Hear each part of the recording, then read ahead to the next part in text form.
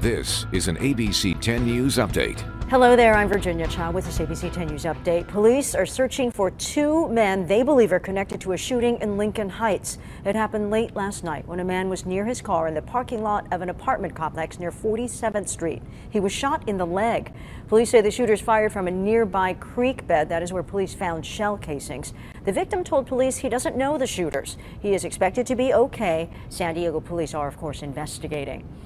The sheriff's department now says reports of an attempted kidnapping in Lakeside are unfounded. They say some students told administrators at Lakeside Middle School that an SUV pulled up next to them while they were walking to school on Tuesday and that someone in the SUV tried to grab one of them. After investigating, deputies said the claim is baseless and that there is no danger to the community.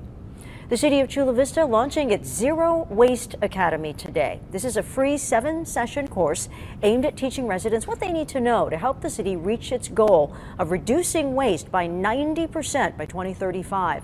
The Zero Waste Academy starts today, runs through March 23rd.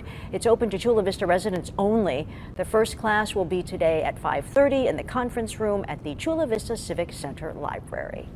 And it's starting out to be another beautiful day, Vanessa. Oh yeah, skies are clear, and yes, we're waking up rather cool, but by this afternoon, temperatures are going to soar. We're looking at a really pleasant day across the board. Low 70s is what we'll top out at along the coastal communities, mid to upper 70s for the inland valleys and deserts, and for the mountains, mid to upper 50s. We'll also be dealing with some very strong winds. We have a wind advisory for the inland valleys and the mountains with isolated gusts close to 50 miles per hour. Virginia.